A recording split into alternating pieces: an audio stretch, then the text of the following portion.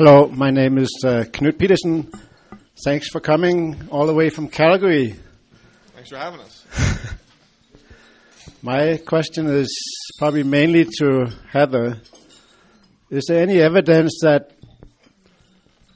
compulsory voting would tend to make people more educated in terms of knowing who they might be voting for?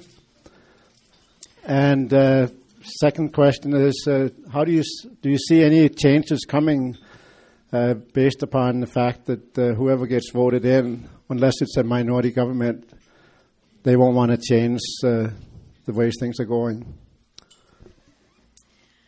Thanks. Yeah, great questions, and nice to be co-organizing this with you. Thanks for all your help. Okay, so the first one, is there evidence that people become better informed under a compulsory voting system?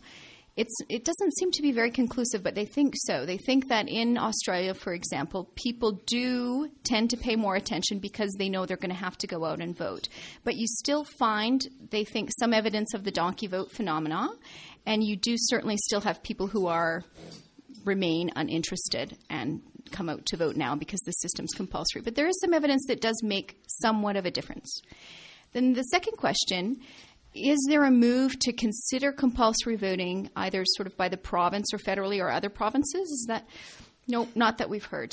There doesn't seem to be a lot of response. We did hear from the Alberta Elections Commissioner when we did some earlier work in the spring around compulsory voting in Calgary, and they were interested in what we were doing and following some of the discussion and what was said at the public event, but in terms of sort of picking it up and moving forward, no.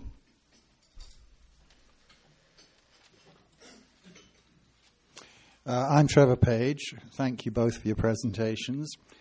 Do you think that were the election rules changed so that there was a provision on the ballot to tick none of the above, that would increase voter turnout?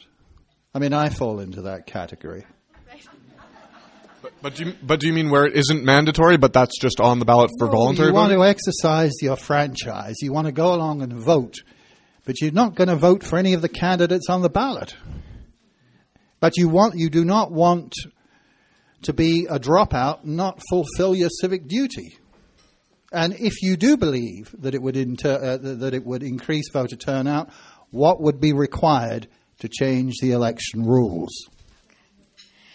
So what I've read about the places that have compulsory vote, in Latin America and Asia, for example, it's not common to have the none of the above option, but in the Western democracies it is. So virtually all the Western democracies have that on there so that people can check none of the above. So it's a likely feature if it were to be considered in Canada.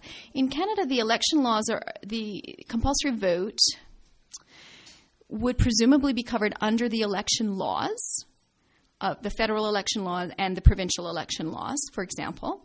It could be included in that, but there could also be then a constitutional challenge based on our charter right to vote, which is a right rather than an obligation.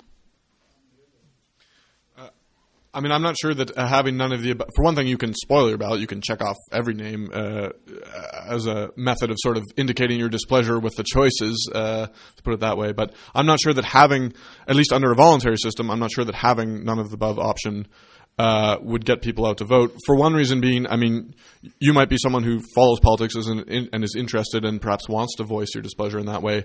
But the people that we're trying to catch in the compulsory voting net, namely the 35 and unders, the poor and marginalized and so on, are they going to jump up and run to the polls because none of the above is now on there?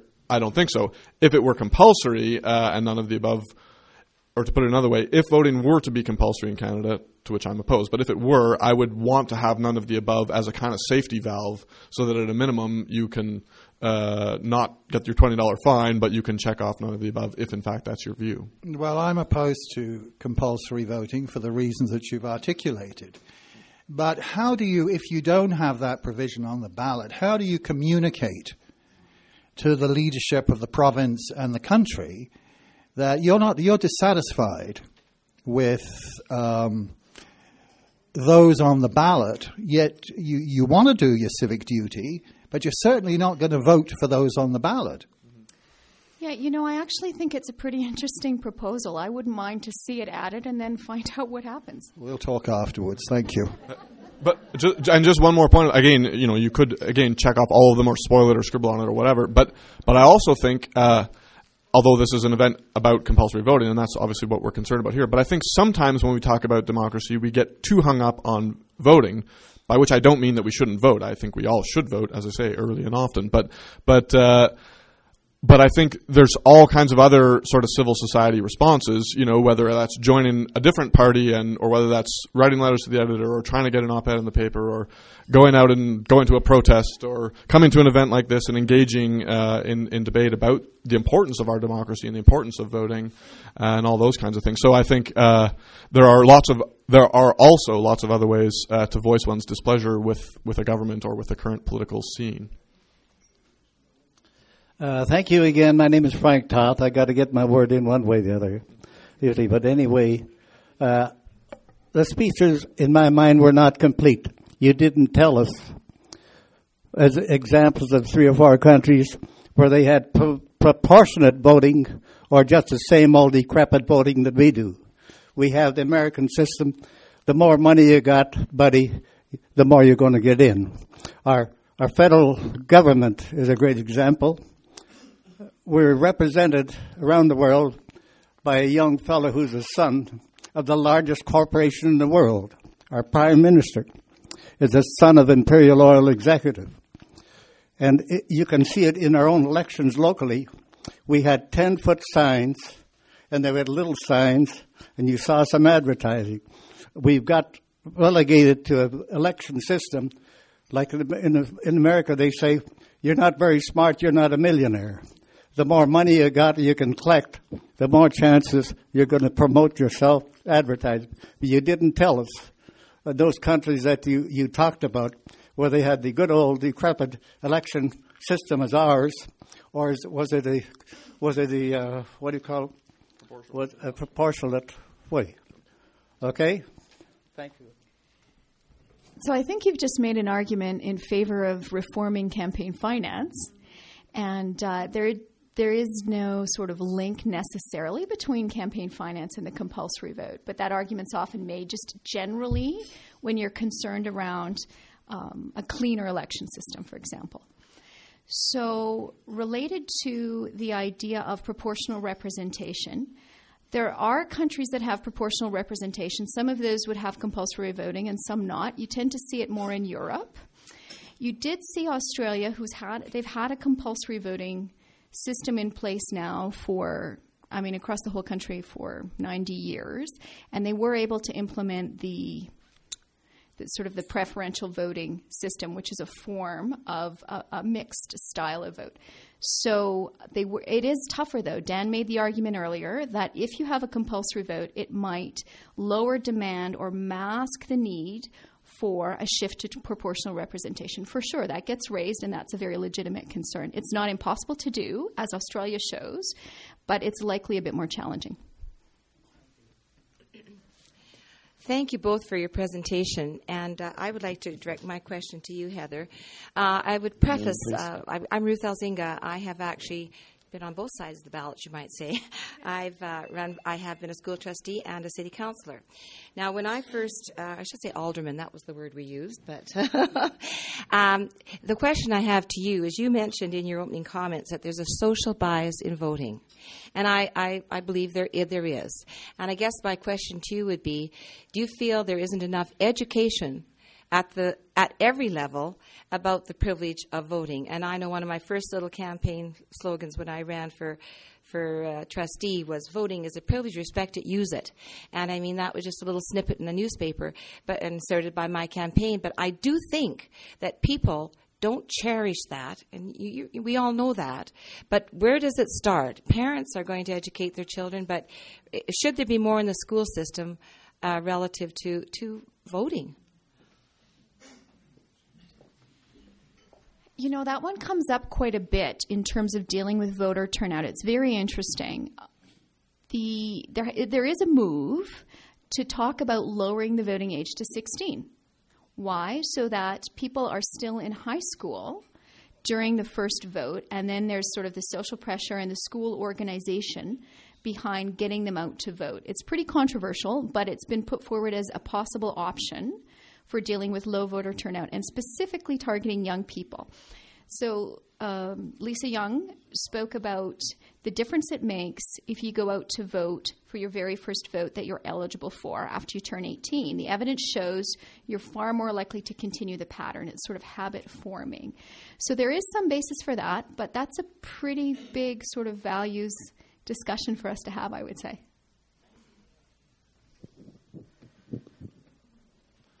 And I would certainly support any efforts to get young people interested in and involved in and thinking about politics.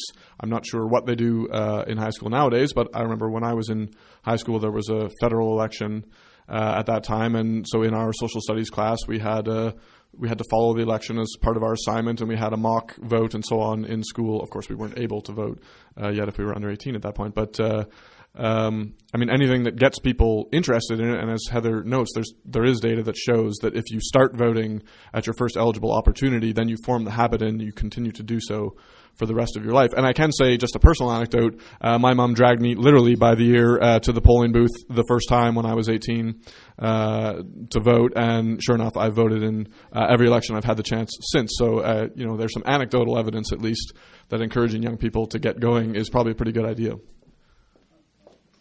Just as a follow-up, I must say that I received some of the nicest letters and little slogans from elementary school children years ago. So I know they are doing that to a degree, but what happens that it drops off? So thank you for that. I wouldn't want to offend anybody that I wasn't the recipient of some very, very good educational letters. Thank you.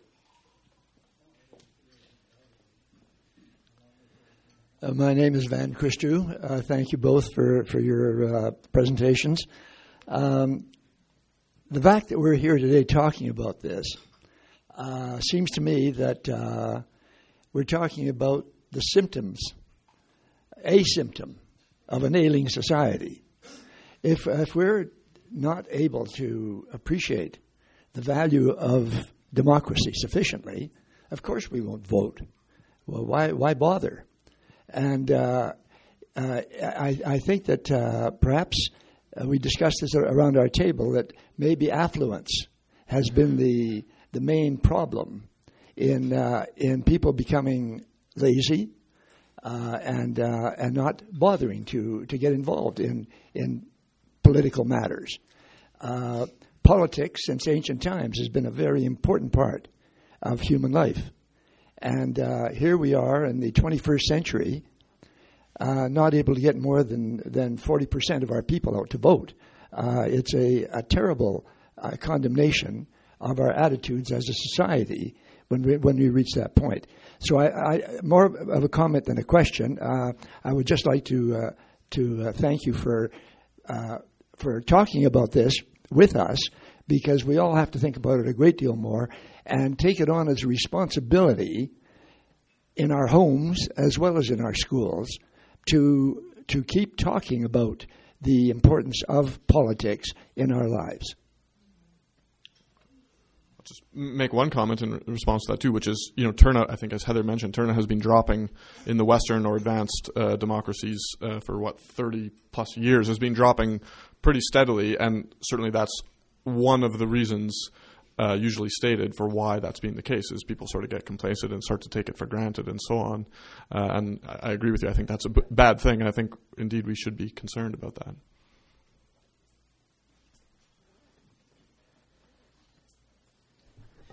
My name is Frances Schultz.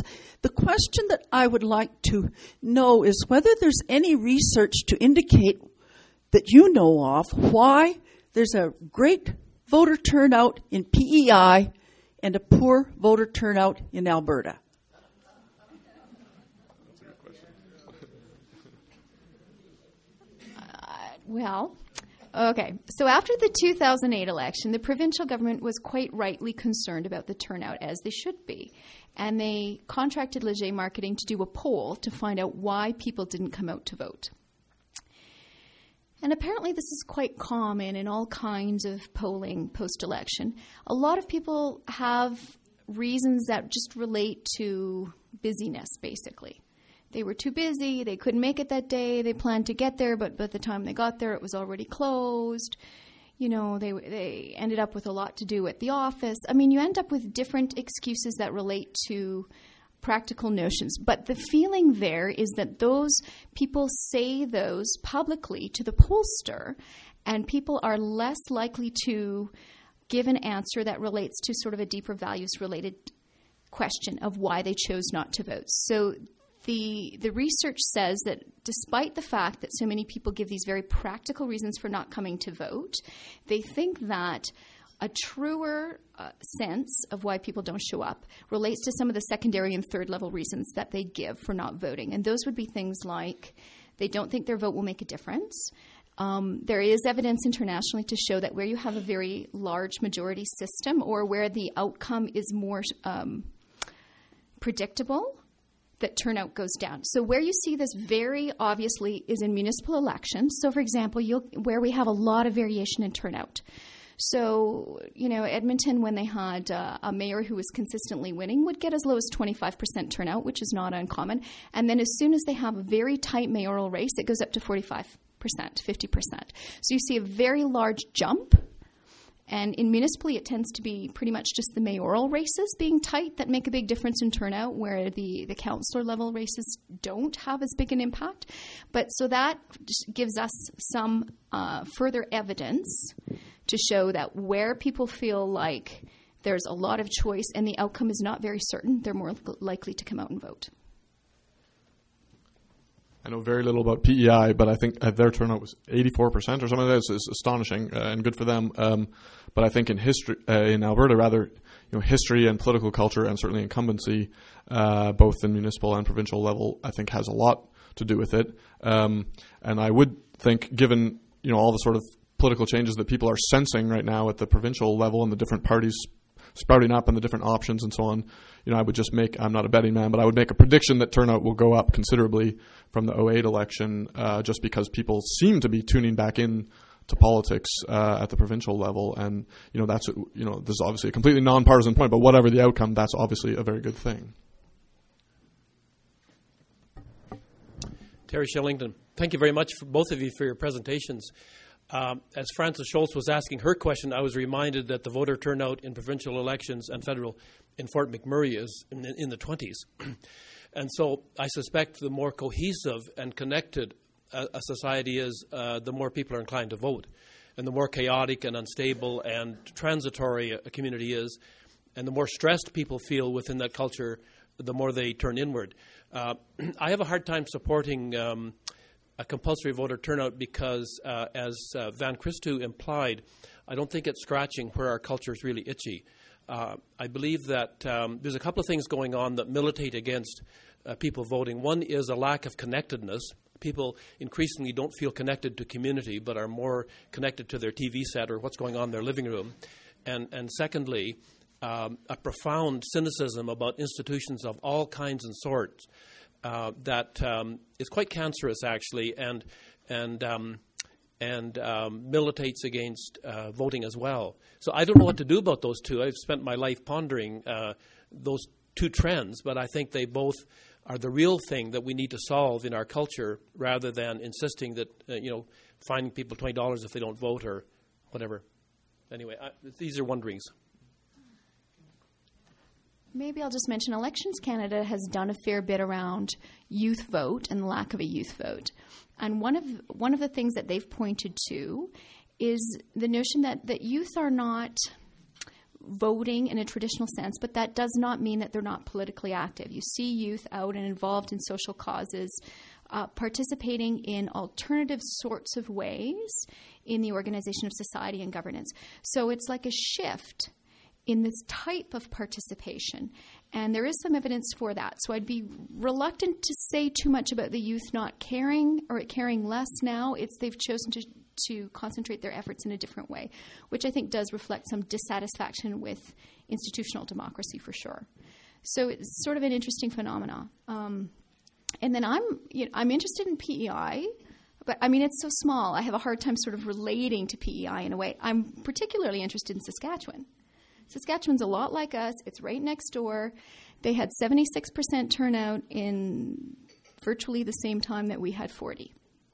So that to me is quite interesting, because I would consider ourselves in lots of ways relatively similar. But what's a major difference between Saskatchewan and Alberta in terms of provincial politics? They don't have the historical incumbency that we have here.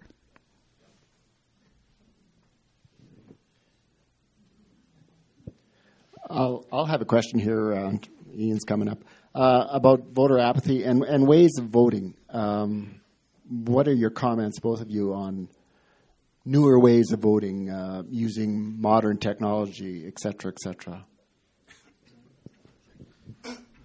Yeah, I mean, some people certainly are keen on the electronic voting, for example. I guess I'd like to see some pilot projects and so on first to see how that would go. I do have some concerns. Some people say, well, if you can do online banking, then why can't you do online voting? It should be just as secure. I guess there would be questions about the physical security of the networks and so on, but there would also be questions about whether you could have pressure and so on. In a private polling booth where you go and stand behind the thing and mark your ballot, it is a secret ballot, and the scrutineers and so on make sure that that's done properly. If you have online voting from home and so on, there could be more danger of pressure or of people gathering together, groups of people, and trying to marshal their votes in a given way. So, I mean, I think there are reasons why we have the secret ballot in the polling booth and so on. I'm in favor, in principle, I guess, of measures, looking at measures to try to get people more likely to vote. But also, one thing, a lot of young people say, well, if it was easy, if I could just vote from my smartphone, I would do it for sure.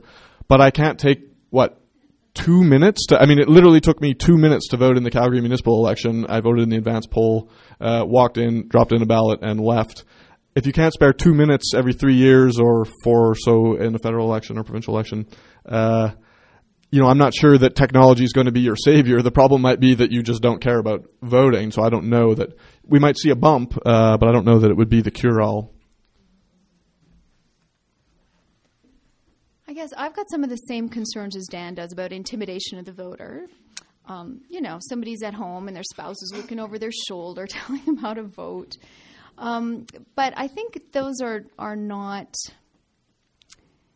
so significant that we need to then necessarily write it off right off the bat. I mean, the fact that young people are saying, you know what, if I had the chance to e-vote, I would do it, because we see such a lack of participation among the under 35 age group, I think it's worth considering on a pilot basis. And then some of the ideas we were just chatting about at the table that you had, like voting in the mall, for example, voting on campuses, setting up stations there. I think those are pretty interesting and pretty encouraging. And we're in a database society where, we don't sort of need paper lists where you have to go to a station that's very close to your house. We have electronic system of tracking voters in the registry. We should be able to let people vote wherever is most convenient for them. I think that's an interesting idea to look at.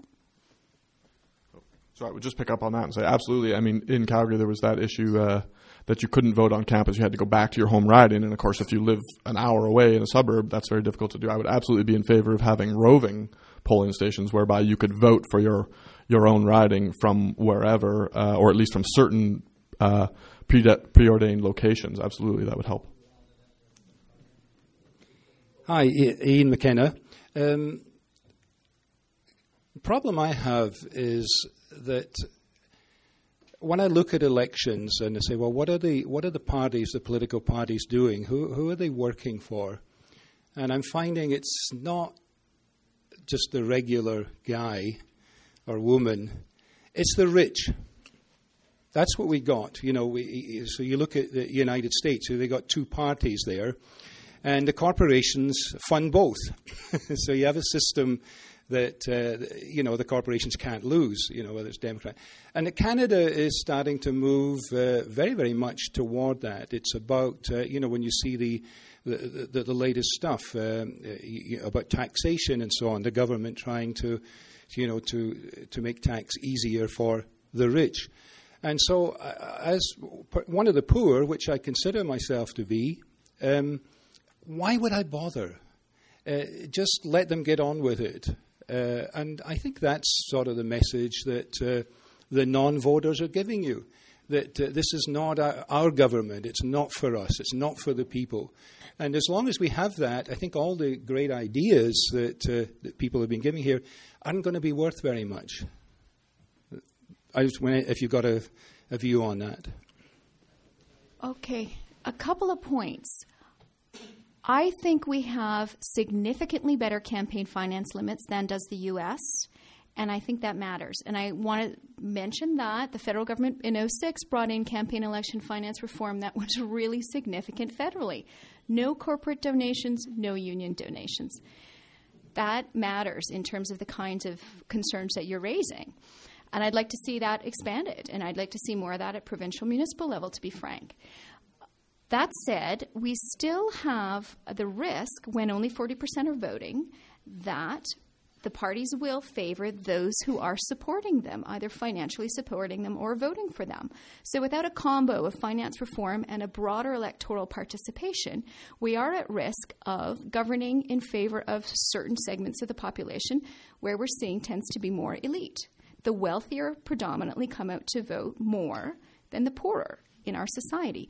And so there is that risk there, and that is one of the arguments that's made in favor of compulsory voting and the social bias, because, you know,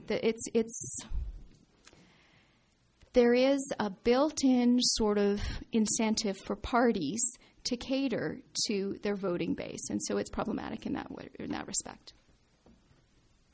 This will be our last question, and we'll have Gordon wrap up. Okay, thank you. My name is Stan Knowlton. Well, thanks. First of all, I'd like to congratulate you on your 40% turnout at your elections. In the Native community, we usually get around 3%. So I think you're doing quite well. So if you look back at our situation, it was illegal up until 1962 for us to vote. And most people didn't even know it was lifted until 1967. So those are some of the situations we run into. Now, as a candidate in the last couple federal elections, I did have an opportunity to go out and talk to many people. And what I find out is that a lot of people don't look at their non-vote as simply not being there. So the 60% is telling you something, and it's telling you that we're not satisfied, with what's coming out. And in a lot of ways, that's my vote. I was told literally, by a lot of my own people, that's not my system. And that's just the way they felt.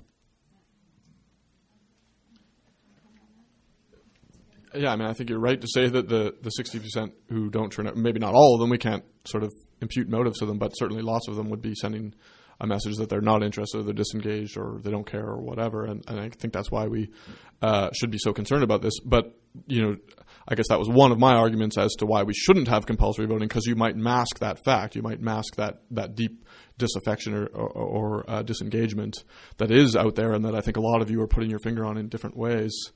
And the other thing, just to pick up on your last point and the other fellow's point before about sort of why should people care, I think a lot of people feel disengaged or removed from the process, or they feel, they're all creeps and bums and they don't do anything for us, they all lie and so on about politicians.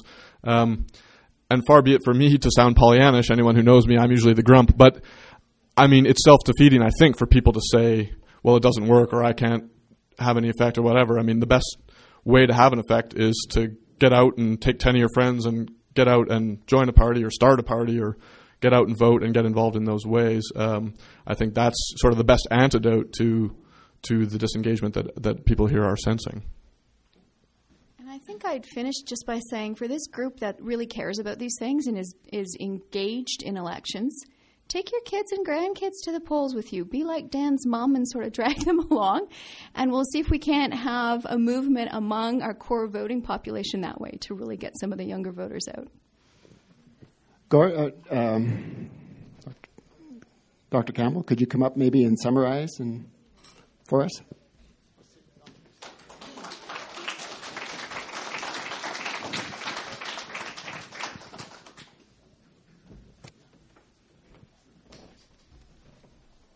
Good afternoon. I have a sheaf of notes here, and none of them can I use. Everything has been said, and said better than I could say it.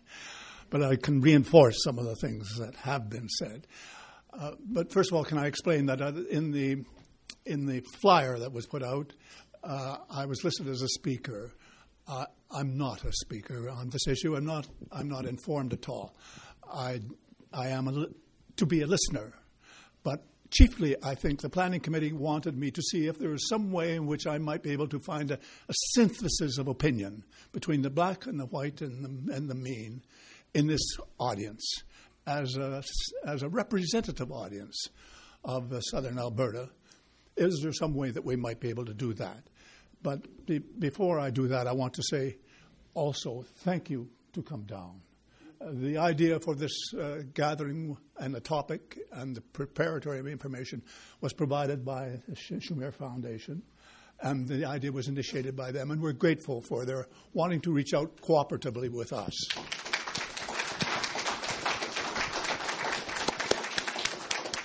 And while I'm in this happy mood, I want to say to the Council of Public Affairs Executive, of which I'm not a member, and Knut especially, such remarkable things are happening in this town. By reason of the Council of Public Affairs, there are 3 things happening that I know of this weekend. Last night there was a fine meeting of the newly hatched, about to be hatched, political party to be called the Alberta Party. A fine meeting, I thought. And there is this fine meeting, too, not by any contribution of mine, but yours entirely. And this is going to be repeated again in the afternoon. And is there something else happening this weekend, Knut, that I'm not aware of in the Council of Public Affairs? We had the Student Speaker Challenge yesterday as well. I'm sorry? Student Speaker Challenge. Yeah. So anyway, a lot of things are happening, and they're happening because we're engaged somehow. You're engaged, and come out to this meeting today. I've been asked to, the only direction I got as to what my role ought to be in the last 5 minutes only, was to say, let's find a point of agreement. And one of the ways one can find a point of agreement is to simply show your hands. So we've never done this typically because we didn't think that's our duty. But it isn't our duty. It's an opportunity now to say in voting, would you prefer the voting system to be changed to be representative of the position taken by our speaker, our first speaker, on voting, mandatory voting? I'll ask 3 questions. Are you interested in mandatory voting? Are you not interested in changing to mandatory voting? Or have you got something else? So the first question, are you interested in changing our system to mandatory voting? Will you put your hands up? Oh my, 1, 2, 3, 4, 5, 6, 7, 10 or something, 8. Those who are not interested in changing the mandatory system. No change, by far unanimous. And finally, those who don't put their hands up for anything have other views, others. Oh, how do you figure that out?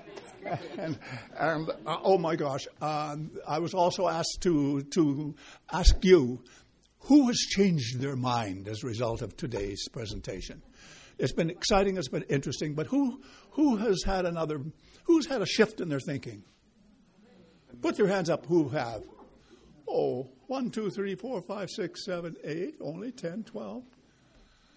For others, it was underlining what you already knew. Something like that. Or a rehash of old thinking or new thinking about to come about. Pardon?